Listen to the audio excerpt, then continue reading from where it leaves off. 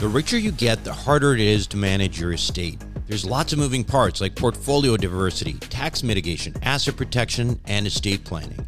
That's why the ultra-wealthy use family offices, and that's where Valerity Wealth comes in for you. Run by a former sovereign wealth fund manager, Valerity Wealth brings institutional-level expertise to the high-paid professional. Let Valerity quarterback your finances. Book your free consultation at valeritywealth.com. You are listening to the Wealth Formula Podcast with Buck Joffrey. Get ready to change your life. Welcome, everybody. This is Buck Joffrey with the Wealth Formula Podcast. This episode is actually part two from the previous episode that features Dr. Ian Kurth, Dr. Paresh Mehta, and, of course, Dr. John Foley, three very, very smart physicians that also, they're following the literature. They're being objective as they can. They are not letting, sound bites from the media cover, influence what they're saying. We're gonna talk this episode. We're gonna get into more of the vaccination issues, timelines, what the new world post-COVID might look like, and ultimately, the economic impacts that we as investors are starting to think about. So when we come back, we get the doctors back for some more good stuff. You're not going to want to miss it. Warren Buffett, BlackRock, and other institutional players dominate investments in commercial aviation. Why? Because it's one of the most profitable and predictable alternative assets that exists, and it's not tied to other markets such as real estate and the stock market. Is it safe? Well, imagine triple net leases to the likes of American Airlines and British Airways. Income is contractual and guaranteed by some of the biggest named airlines in the world. That's why this kind of investment was never available to the ordinary accredited investor. That is until now. Visit accesswealthaviation.com and check it out for yourself. Invest in an institutional team with over 200 plus years of combined investment experience in the aviation sector. Conservative investing with double-digit returns and tax advantages. That's accesswealthaviation.com. accesswealthaviation.com. Self-storage is a necessary evil. It's where you keep your stuff and forget about it. No wonder this stuff is so profitable and recession-resistant. The Wealth Formula community, well, we've benefited from that. We've made lots of money in this space with Reliant Real Estate, one of the largest self-storage companies in the country. With an average investor internal rate of return of almost 34%, with hold times just over 3.5 years, these guys know what the meaning of velocity of money is. If you're an accredited investor, make sure to check out what they're up to right now at ReliantFund4.com. Again, that's ReliantFund4.com. I'd like to shift gears a little bit. And now that we've kind of gotten to the point, we're talking about the curve, where we are with that. While we wait for the flattening of the curve, obviously we're trying to get these treatments. We're trying to, put some bandages on this thing. But ultimately what we are really waiting for is the development, of a vaccine of some kind. I'm wondering if one of you could explain the process of what goes into creating the vaccine and why does it take as long as it does, especially given the fact that, it's not like we're in 1919 and we're dealing with the Spanish flu, right? We've got a lot of these tools that John talked about. We've got artificial intelligence to determine probably the more difficult, the parts of the virus that are probably at best to target with an antibody, those kinds of things. Why does it take, this, 12 to 18 months, as everybody's been saying, and I just hope they're not saying 12 to 18 months from now, but why does it take that long? And do you really think it's going to take that long, or is that just to make sure that nobody's getting too excited? Well, I can't speak to the actual specifics of it, but I can give some context, which has helped me. So I've kind of looked back at various pandemics and various initiatives. The fastest vaccine that we've developed, as far as I know, is 4 years, start to finish. That happened in the 50s, right? And now we certainly have better tools, as you mentioned, to accelerate that. But there are certain just fundamental limitations that need to be acknowledged for a vaccine, before a vaccine is introduced to the public, deployed on a large scale. Potentially, hundreds of millions, if not billions of people would be eligible for this. And you certainly want to have the everything as best as you can prior to that deployment. And again, I can't speak to the specifics, but I will also comment that there's a reason why certain viruses don't have vaccines, right? We've tried for a long time to get an HIV vaccine, and it's just proven confounding. We've had coronaviruses, as John mentioned, like 4 of them have been common colds. They've been circulating for years and years and years. We still don't have a vaccine against that. 2 of those coronaviruses, the SARS and MERS, have been proven lethal.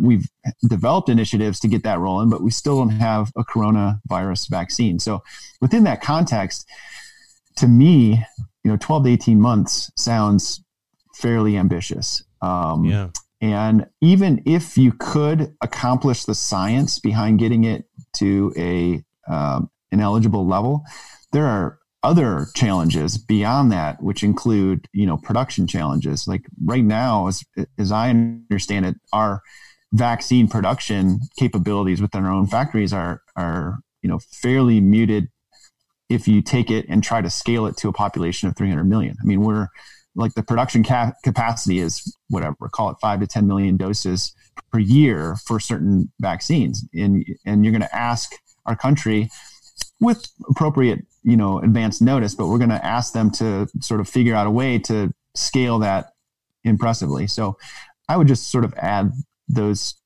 sort of framework to this discussion. And that's a good point. And actually makes it even sort of more scary. I mean, maybe Paresh, you can comment on this, but that's a good point. I mean, who's to say that we can get a coronavirus, a COVID-19 type vaccination or not? I mean, like Ian said, coronaviruses are usually associated with the common cold, and we haven't figured out a vaccination for the common cold.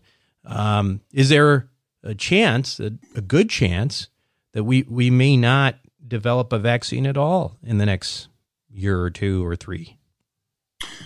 Yeah, I think a couple things. I think Ian summarized it pretty nicely.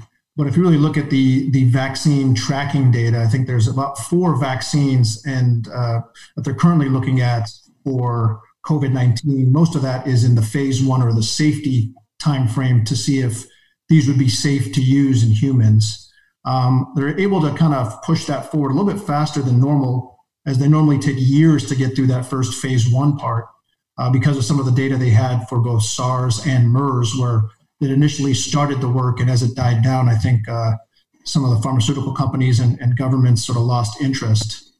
It takes time, both because of the fact that these viruses mutate, and also for some of the facts that it just takes time to get through these safety testing protocols to actually see if you can actually get something that is safe to use, let alone whether it works. So I think I agree with Ian that 18 to 24 months is ambitious. On top of that, once you actually develop the vaccine, in order to get it out to a population basis, that itself takes another 6 to 12 months sometimes just to produce the vaccine. John, I'm curious on your take on this, and maybe, for people who are listening, if you have any more insight into the, first of all, if we couldn't do it for HIV, is there a possibility that we won't be able to do it for this? And if that's not the case, then why? And then maybe kind of tell us what from obviously I think you've been following the literature on this, and give us some sense of where we are with vaccines. Yeah, I agree with pretty much everything that's been said so far. Typically the first stage is to look for epitopes, which are places in the virus that an antibody could potentially bind, usually in the capsid, or in this case, in the spike protein. This thing is very spiky. It has a kind of a receptor sites that bind to crown, right? Yeah. Corona. Yeah, right. Corona, exactly. So that's usually a couple of years. And then I think, as Ian mentioned, there's a phase 1, 2, and 3 studies. And there has never been a vaccine developed to a coronavirus. Now, that's not to say it's not possible. I think that at 12 months to have a vaccine up and ready to administer is highly unlikely. I think that some of the work, as I said early in the program, there's an 80% homology or similarity of the nucleotides from SARS to COVID-2. So some of the SARS vaccine work has definitely informed and helped the vaccine makers, but I do not think that there is 100% probability we will have a vaccine at all. I think it's probable, but not definite. And the time frame is likely more at a minimum with a crash program, and everyone's doing these crash programs, probably still looking at more like 18 months than 12 months. Yeah. Well, do you think, John, what do you think though? I mean, like, I go back to the comment that, we don't have vaccination for the common cold, but maybe we never really needed one. So we never really tried, and then the HIV, I mean, because it's a retrovirus, is it just something that's probably inherently more challenging, and that's why we never got a vaccine for that? Yeah, no, those are all good points. And there are also companies working on just developing antibodies that could potentially be given sort of as a drug. Yeah. And maybe not using the indirect route of having your own body produce the antibodies. Yeah. So I think there's a good probability we'll end up with a vaccine. I really do. Yeah. But time frame wise, not going to be soon. Yeah.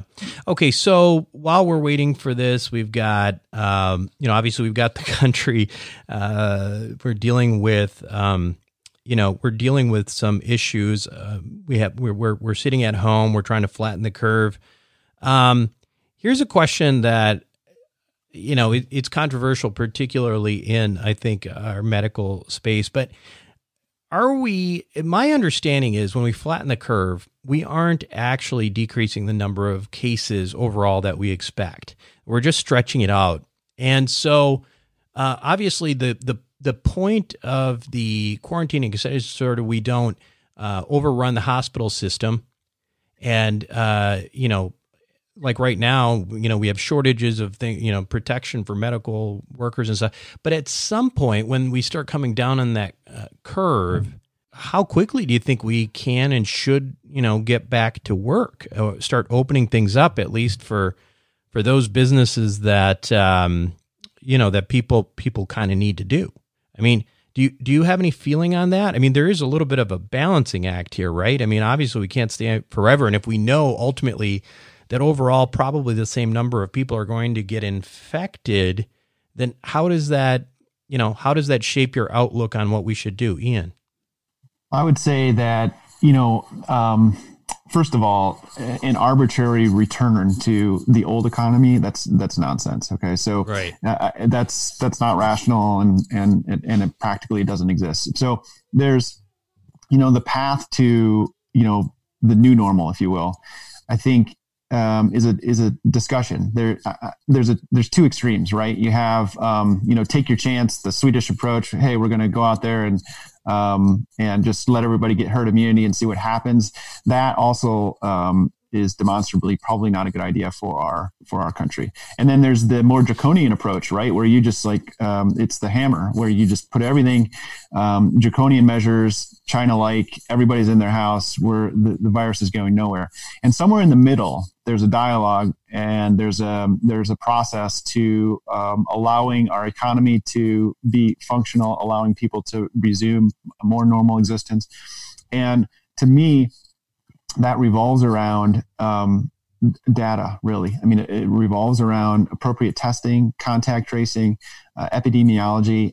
There's a really, really good article, sort of lay article, about the hammer and the dance. And so, keeping doing this social isolation and really clamping down to get the transmission down so that we can begin to release and do this dance where we're going to be under surveillance. We're going to kind of figure out a way practically to find people who are at risk or there's an exposure and isolate them so that we can kind of continue to keep the number of cases at a reasonable level, whatever that is, but at least to a level where we're not going to get overrun in our medical facilities. There is really a challenge for people to kind of come together and discuss how practically we can do this. But the other thing I would comment though is that we really do need to realize that we're dealing with a novel virus. Nobody knows how they're individually going to respond, and so when you with cavalier intent say I'm just going to go out there, just be cautious about that.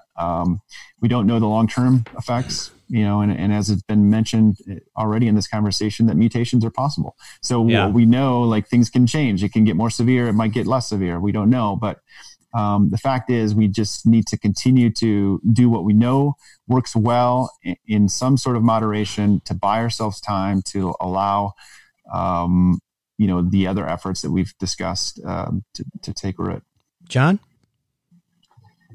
Well, I think there's a couple things. One is we have to start loosening, otherwise our economy is going to just self-destruct. But it does have to be done in a logical sequence. I think you don't want, as has been mentioned, your surge capacity to be exceeded like happened in New York. Then you have a mess. Your hospitals are overwhelmed. On the other hand, there is a second reason too to kind of slow things down a bit, and that's to really for the medical community to get their therapeutics act in order. There's also a little bit of data when you look at population data of Sweden, which has been very interesting because, of course, they've relaxed the least, or they've locked down the least, basically. They do have a mortality per 100,000 that's greater than the other Nordic states. They're about 19 compared to Norway and Denmark at 7 and 4. But they're still way less than the UK, for instance, at 27, and Italy and Spain at 41 and 46. So, I think that story about how much of a assistance this whole locking down process gives you is not entirely clear. Obviously, it bends the curve to some degree. The other thing is the Costa Rica data. Maybe if we hit on a regimen that really works early, we knock down the number of people going into hospitals and intensive care, and that completely alters the makeup of this thing. A case fatality rate under 1%, if they maintain that, that's kind of the way forward potentially with early hydroxychloroquine, maybe with zinc or azithromycin. So I think there are some positives here. I'm a little bit skeptical about test, trace following, and isolation of at-risk populations. There's just such a large group of people that are asymptomatic in relationship to the people that are clearly diagnosed, and the early ability to transmit virus before you're symptomatic, that it's going to be hard in those areas. Yeah. I think we have to try it. Certainly the at-risk populations, the older diabetics and maybe older elderly people in general are going to need to be quarantined longer. Presh, what do you think it's going to look like when we come out of hibernation? Buck, I think it's going to be sort of the new normal, which is going to be quite different than what we saw in January or February, both socially and clearly from a business and investment standpoint. Socially speaking, I think, none of us imagine a month from now, Friday night, heading out to a Chili's with a group of friends and hanging out as a group. I think you're going to see a big change in the way that we do with a lot of our social interactions and, just some of the fear that naturally comes with this as an individual especially with a virus that you're not sure who's had it, who doesn't have it, and what is really my risk of getting into a severe situation. But like everything, we're right in the midst of this. And as we continue to move forward with both the testing and some of the things that we talked about, likely a combination of everything John and Ian and yourself have mentioned, I think over time we'll get better grasp on how this is going to shake out, but it's definitely going to be different. Let's talk money now, because obviously that's what we usually talk about. Let's start with you, Ian. What kinds of things are you invested in right now, and how have those investments been affected by the economy? So primarily I have a lot of my portfolio invested in various niches of real estate. So multifamily, self-storage, mobile homes, VRBOs, single-family homes. The majority of it is in a relatively illiquid state that is, in my opinion, reasonably recession resistant just by its very nature. And that has proven out historically. But again, part of this whole process is that I'm forcing myself to challenge my previous assumptions because the new normal requires that. But, beyond that, I also right now, frankly, I'm sitting on a lot of cash, and I have part of that was being built up over time, but I use that as sort of an insurance against life. Not life insurance, but insurance against life, because you just don't know. And this whole process, not that I predicted this in any way, but I have enough experience and have enough humility to know that it can happen, something can happen. And it just gives me the peace of mind to sleep well at night, to have that sort of allocation. I'm probably a little more weighted that way right now, just for the way the economy has. And because of that, I'm in a position of anticipation that opportunities are going to present themselves as all this shakes out, but certainly not in the near term. So, John, what, if anything, is, maybe talk about what you're invested in, but what have you learned during this period of time in terms of your investing and money management strategies? And would you do anything, or will you do something differently as a result of this time in history? Yeah, I think this is fed into my somewhat paranoid nature to begin with, and I think that some diversification. I hate that word diversification, but yeah, in this situation. I'm glad that I sort of hung on to my small percentage of precious metals that have performed extremely well. I think that you can't get too focused on just one asset class. Like Ian, I'm mostly invested in real estate, but I'm more liquid too in cash right now. And this just goes to show you, and Nassim Taleb, he's probably got something going with that whole black swan anti-fragile thing. Right. Right. Absolutely. How about you, Paresh? Lessons from this that you're going to carry forward? Yeah. I'll start from the beginning. Definitely alternative assets. I'm in real estate. I'm doing some diversification with tax mitigation and also a few hard money lending type of situations, both a fund and some smaller deals.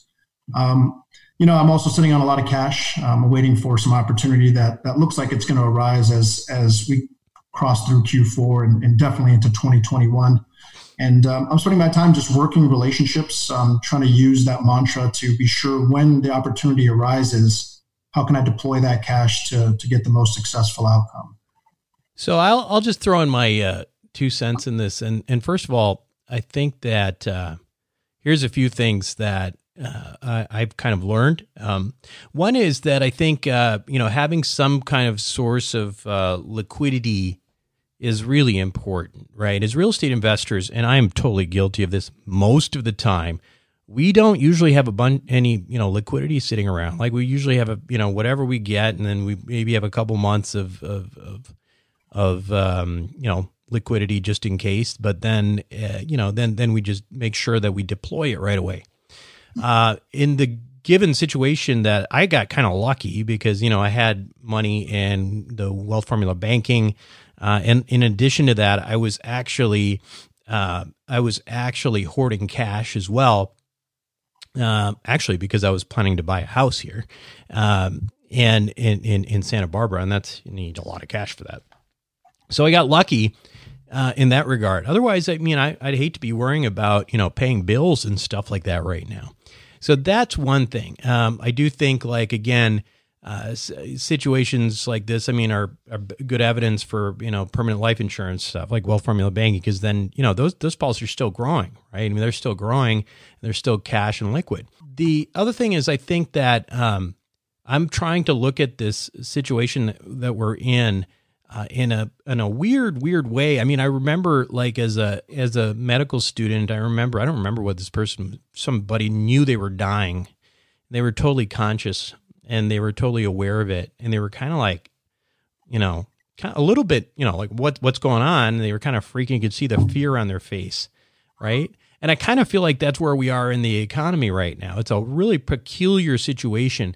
And I think those of us who are probably paying more attention, I've used this analogy before, but we just got hit. We just got rocked with an 8 Richter scale earthquake, and we're sitting and not even noticing this massive tsunami that's coming.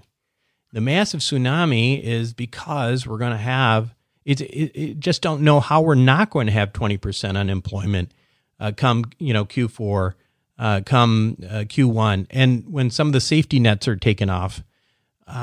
It's incomprehensible to me what that looks like right now. So based on that, like, what I'm feeling a little bit lucky because I feel like the things that I'm mostly invested in are related to things that people absolutely have to have. They have to live somewhere. Specifically, they're people in working class that have to live somewhere. So I feel pretty comfortable with that. So for me, sticking to those basics just reemphasize that. And also the idea to make sure that there is some sort of liquidity, whether that's straight up cash, whether that is, a cash value in life insurance policies, et cetera. How about you? Who hasn't given their take? Was it Ian? I was just going to say, part of this process, it's motivated me to kind of get a historical perspective on things. So I've done, I've grabbed some biographies that I've been sitting on my shelf and I've been reading them. And one of the I kind of like Churchill. He's an interesting character and certainly has lived an amazing life and had his share of adversity. But he had a quote that says, "This is not the end. This is not even the beginning of the end. Rather, this is the end of the beginning." This is basically like us sort of like moving into a new realm for this sort of generation that is uncharted for the most part, and challenging old assumptions is critical. Asking yourself quality questions, really exploring the blind spots that you might have is a prudent exercise. Well, listen, guys, thanks for all your time today. And it's been a really good talk. And, I appreciate all of your inputs, not only from the medical side, but also on the investing, because, all three of you are, active members of the Investor Club, and you're doing things at a very high level. So it's nice to get your perspectives on things as well. Any last kind of words that you'd like to say to the Wealth Formula community before we get off? I'll start. I'll just say that, don't panic. I know that when we all get into these type of situations, it's very tricky when it comes to assets and trying to get more cash flow. And I would say, somebody once told me everybody's a genius when the market is going up. It's really being the contrarian when things are going down to figure things out. Mentally framing this in a way that this is going to be an opportunity for the Wealth Formula Group is the right way to think about it. That's right. Use the education that we've gotten from Buck and many others, the skills that you spend time learning in order to effectively use this time frame to come out better than when you started. The only thing I would tell people is, keep ongoing communication with all of the operators and other people that you work with. Be sure you're the first person they're thinking about when things turn or if a deal lands on their desk. and just stay educated. That's really what's. Nice, very, very thoughtful response there, Paresh. Thank you. One thing I would also advocate is so zoom out. Right when this is going on, sort of get yourself to a point of being able to detach from the emotions that are involved. And so, there's a colloquialism where you think locally, but think globally, but act locally. So like you're aware of what's going on, but your sphere of influence is actually what you can control and what you can impact. And, so I also sort of take the approach that I try to control what I can control, and everything else is external to my sphere of influence is I let that go because it tends to be a stressor. It's reality, and I deal with it in that frame. But I try to influence where I can and let go of those other things. And the other thing that I would also say is that, it sounds weird, and I don't want this to come off the wrong way, but I would try to also frame this time and this experience as an opportunity.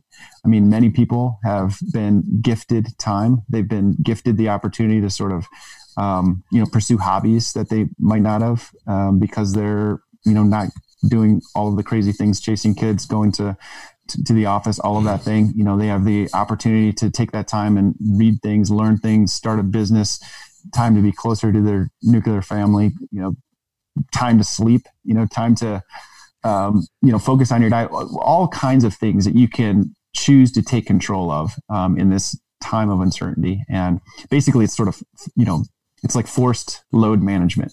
And It's an experience that really is unique. I mean, I can't think of another time where you might have this if you're lucky enough to sort of be in that. And I realize that I'm speaking from one perspective and there are other people that don't have that luxury, but if you can frame it in a way that you can find the opportunity that this presents and capture it. John, I think you want to you want to always have a plan B, maintain enough flexibility to pivot to an alternate reality, and to try and work on what Taleb would call anti-fragility, anti-fragile. That you can roll with the punches and still go on. Good advice, guys. Thanks again for being on the podcast this week, and I hope you stay healthy and try to have some fun during the quarantine. Thanks, Buck. Thank you for the opportunity, Buck. Thanks. We'll be right back.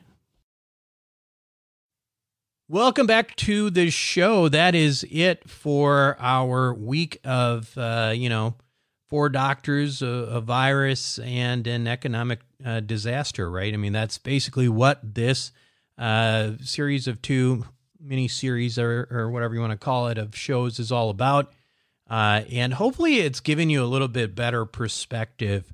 I think that, just to emphasize my view on the economy, I can't say enough. A number of times I've said this already, but I still think the best metaphor to think about in this situation is the earthquake and the tsunami, right? Really what we've got right now is a situation where we have been hit unexpectedly by a, 9 Richter scale earthquake, and there's debris, falling out. There's still aftershocks, etc.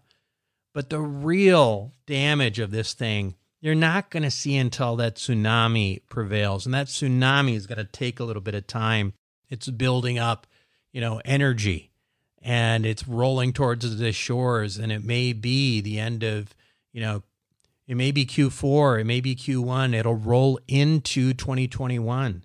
And that's when we're going to start seeing a lot more defaults. And that's when we're going to start seeing potentially some of the best buying opportunities of your lifetime. Make no mistake, I truly believe that the economic, the economic outcome here is worse than 2008. I just think that there's such a severe issue with unemployment, consumer spending that is not going to go away very soon.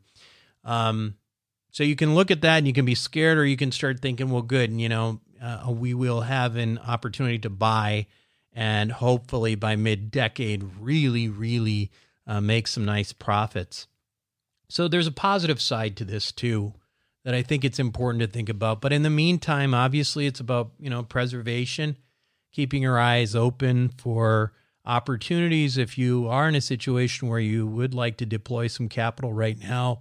I mean, I have an investor club. We have been talking about some opportunities in the oil and gas space. And the reason we've been doing that is because that space in particular, it's really hard to imagine it actually getting worse. Because if you think about it right now, energy consumption is probably as low as it will probably ever be until the next time we're quarantined, until the next time we're quarantined and the world goes into a shutdown. So other than that, I think it's a wait and see game. Anyway, that is it for me this week on Wealth Formula Podcast. This is Buck Joffrey signing off. Thank you for listening to the Wealth Formula Podcast. Visit us on the web at wealthformula.com. The information contained in this podcast are opinions, not fact. As always, consult your own financial team before making any investment. See you next time.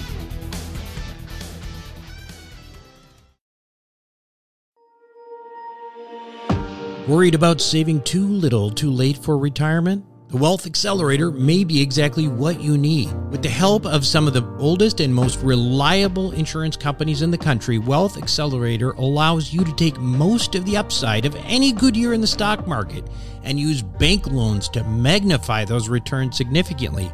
And what if the stock market has a bad year? No need to fear. Wealth Accelerator is engineered so you don't participate in the losses of the market, no matter how bad of a year it is. Sounds too good to be true, right? But it's not. It's simply the same financial engineering that the ultra wealthy have been doing for years. Now it's your turn. Check it out for yourself by going to wealthformulabanking.com. Again, that's wealthformulabanking.com.